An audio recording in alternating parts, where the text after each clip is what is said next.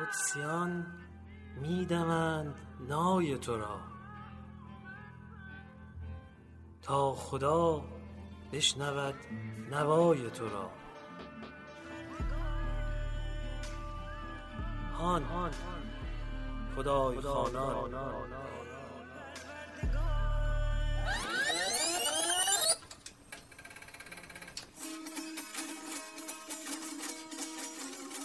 هان جام جهان.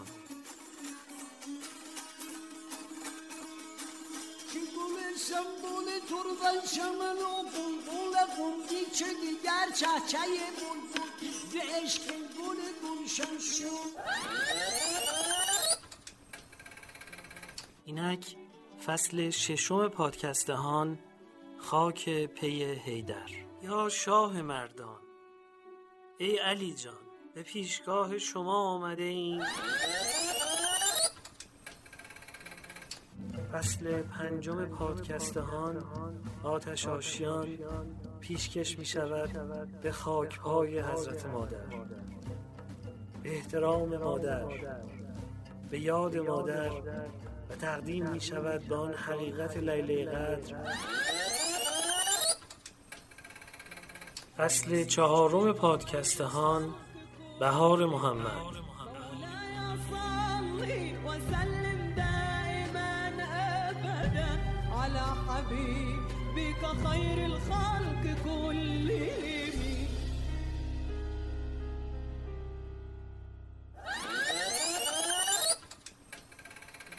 گر زر فدای دوست کنند اهل روزگار، گر زر فدای دوست کنند اهل روزگار، گر زر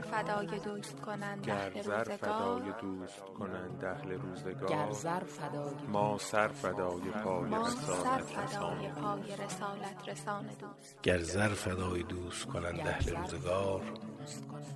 هان رسالت رسان.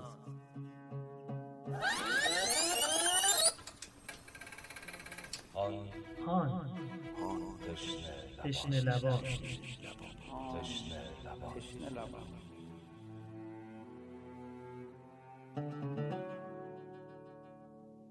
السلام علیک یا رحمت الواسع و یا باب نجات الامه.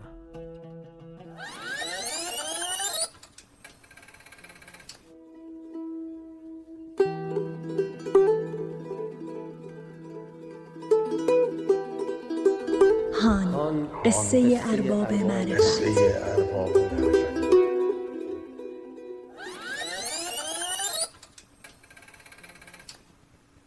سلام به دوستان، شما شنونده واپسین فصل از پادکست هان هستید.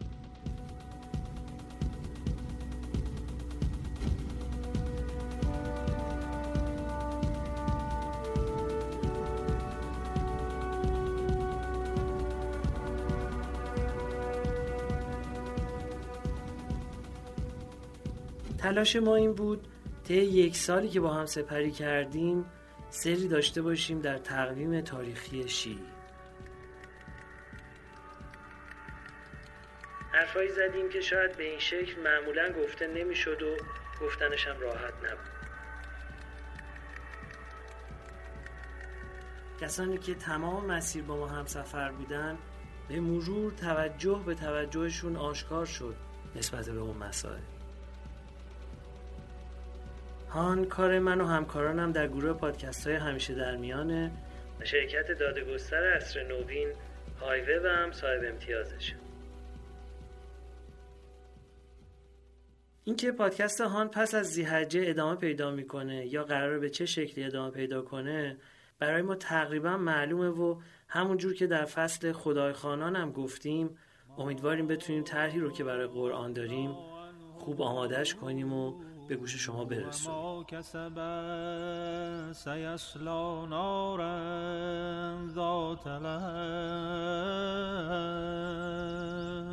اما اینکه شرایط تأمین بشه و توفیق داشته باشیم کنارتون باشیم هنوز معلوم نیست. بکوشیم و فرجام کاران بود که فرمان رای جهانبان بود.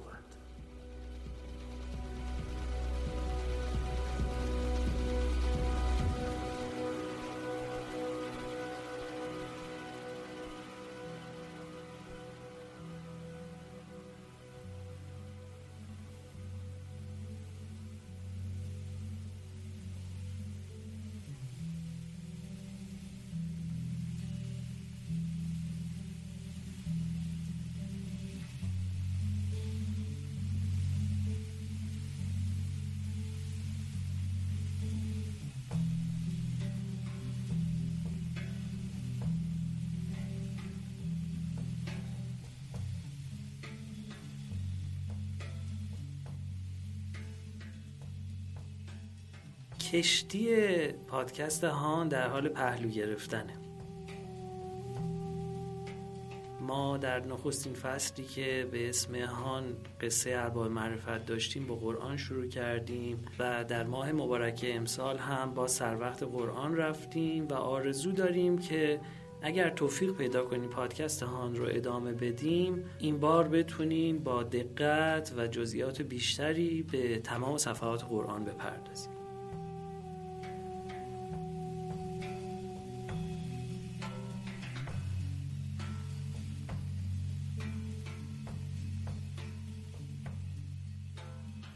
پادکست هان توی فصل‌هایی که تا پیش از ماه شوال به گوش شما رسید نوعی بررسی تقویم تاریخی تشیع بود، اما در فصل ذی‌قعده تلاش کردیم که نگاه تاریخی خودمون رو تجمیع کنیم و وارد جغرافیای شیعی بشیم و حضور تفکر شیعی در ایران رو بررسی کنیم. در فصل الحجه که همین فصل آخر هست، ما به نوعی میخوایم تلاش‌های خودمون رو به این شکل به جمع‌بندی برسونیم که چی میشه که فکر شیعی به وجود میاد و میخوایم اون رو از خلال آیات قرآن بررسی بکنیم. این فصل عملاً ما در نعت و منقبت امیرالمومنین علی علیه السلام با هم صحبت کردیم و اگر با ما همراه بوده باشین به آیاتی از سوره های توبه و سوره مائده پرداختیم که این چند شب پایانی رو به آیات مشخصی از سوره مائده خواهیم پرداخت. بنابراین تلاش میکنم که یک بررسی جامعی از دور نسبت به سوره مائده داشته باشیم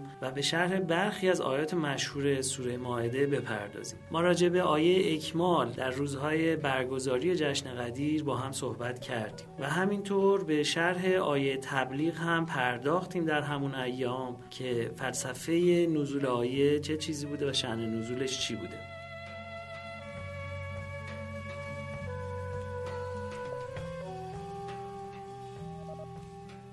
تلاش ما این هستش که با برجسته سازی آیات مشهور سوره مائده بررسی داشته باشیم که در واپسین روزهای حیات شریف پیامبر اکرم چه آیاتی بر پیامبر نازل شده و آخرین سخنان خداوند با بشر که به منزله واپسین تجدید عهد آسمان با زمین بوده چه مسائلی بوده.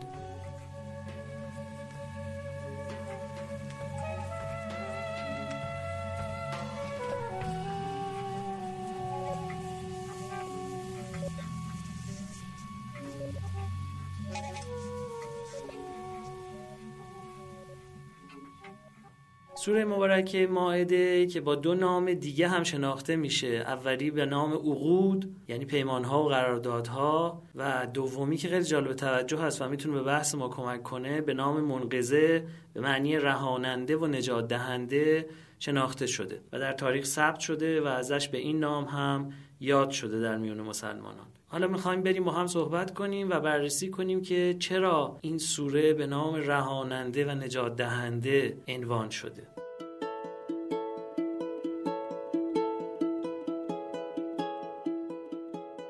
همونطور که میدونین سوره مائده 113مین سوره‌ای هست که بر پیامبر اکرم نازل شده و از سوره های مدنی قرآن هست که به موضوعاتی راجع به مسائل احکام و مهمتر از همه اونها تعیین مسئله ولایت در اسلام و جانشینی پیامبر اکرم برجسته شده.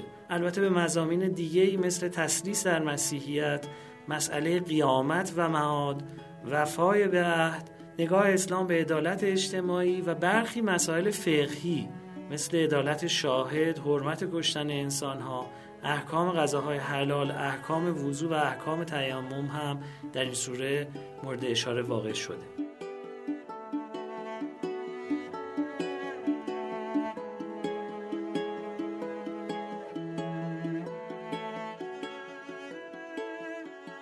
البته در نظم فعلی که مصحف داره و در اختیار ما هست سوره مائده 5مین قصه قرآن هست که 6 قصه و روایت تاریخی هم در خلال آیات مطرح شده. مسئله اول میثاق بنی اسرائیل با خداوند متعال هست که در آیات 12 و 13 و 70 سوره مائده بهش اشاره شده. بعد از این که بنی اسرائیل وفای به عهد خودشون نمی‌کنن، در آیات 20 تا 26 به مسئله سرگردانی بنی اسرائیل اشاره شده که به نوعی این پیام رو برای مسلمانان داره که چنانچه که وفای به عهد نکنید، عهدی که خداوند شما رو نسبت بهش مفتخر کرده و در روز قدیر بهش اشاره شده، دچار چه سرگردانی هایی خواهید شد، همون گونه که برای بنی اسرائیل اتفاق افتاد.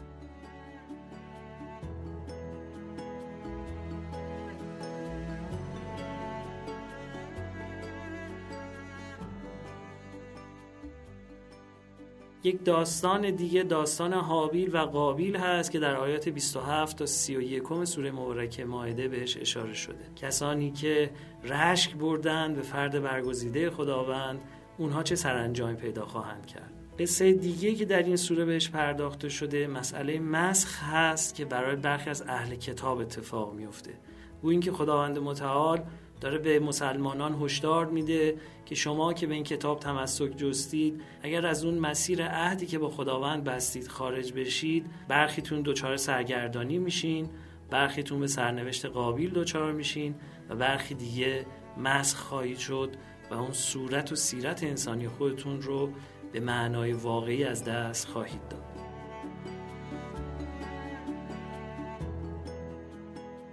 دو قصه دیگه که در سوره مبارکه مائده بهش پرداخته شده مسئله ولادت و رسالت و معجزات عیسی روح الله پیامبر اولوالعزم الهی هست.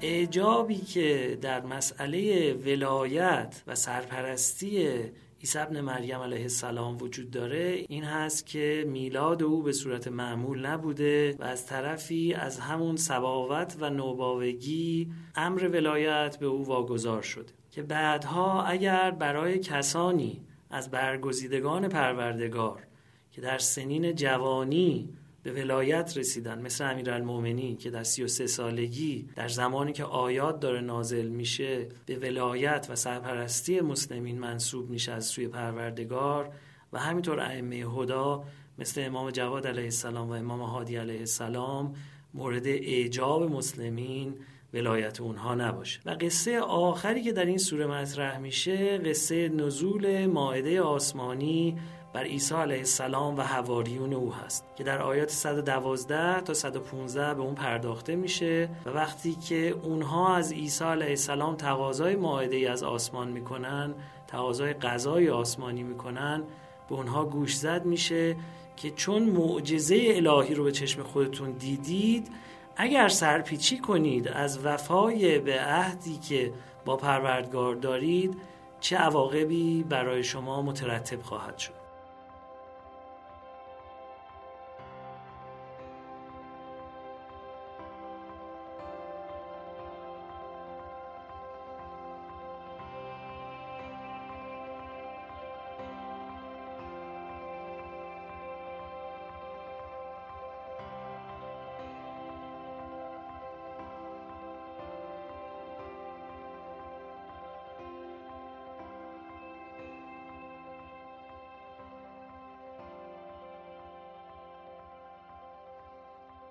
اگه بخوایم یه جمع‌بندی از این قصه ها و مضامین آیات داشته باشیم که در ادامه بهش اشاره میکنم، انگار که خداوند متعال بعد از آیه اکمال که آیه 3 سوره مائده هست، الیوم اکملت لکم دینکم و اتممت علیکم نعمتی و رضیت لکم الاسلام دینا، داره به حواریون پیامبر اکرم گوشزد میکنه که شما معجزه الهی رو به چشم دیدید. و همون گونه که در آیه 114 سوره مبارکه مائده به حواریون عیسی علیه السلام گفته میشه که قال الله انی منزلها علیکم فمن یکفر بعد منکم فانی اعذبه عذابا لا اعذبه احدا من العالمین. گوییم که به اطرافیان و حواریون پیامبر اکرم که معجزه حضرت رسالت رو توفیق پیدا کردن به وضوح مشاهده کنن، داره قرآن گوشزد میکنه که خداوند گفت من آن را بر شما نازل خواهم کرد،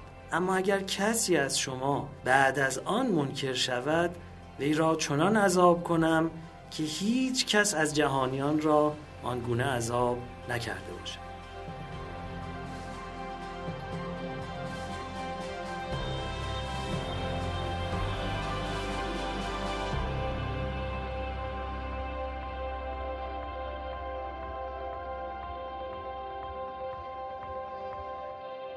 همونجور که اشاره شد، سوره مبارکه منقذه یا سوره مبارکه مائده 113مین سوره هست که بر پیامبر اکرم نازل شده و گفتیم که حاوی چه محتوایی هست. اما سوره 114 که واپسین سوره هست که بر پیامبر اکرم نازل شده، سوره مبارکه توبه هست. یعنی در سوره مبارکه مائده تکلیف و سرپرستی مسلمین پس از پیامبر مشخص شده و در سوره آخر که سوره توبه باشه، خداوند به پیامبر اکرم دستور داده که با مشرکان و منافقان قطع رابطه بکنه. در این حال هم به مشرکان و منافقان گوشزد کرده که راه توبه برای شما همچنان باز هست.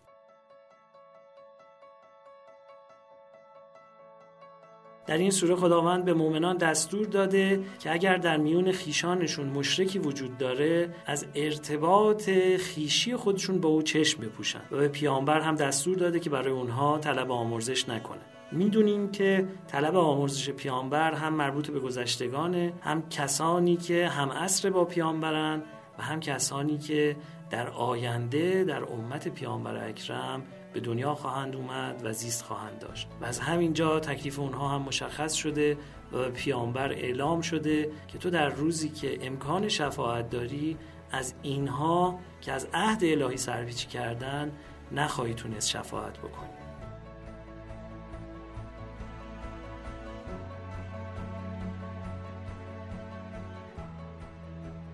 ما در شب‌های گذشته اشاره داشتیم که جایگاه گروه‌های سیاسی در حکومت اسلامی در سوره مبارکه توبه در 4 بخش مشخص شده.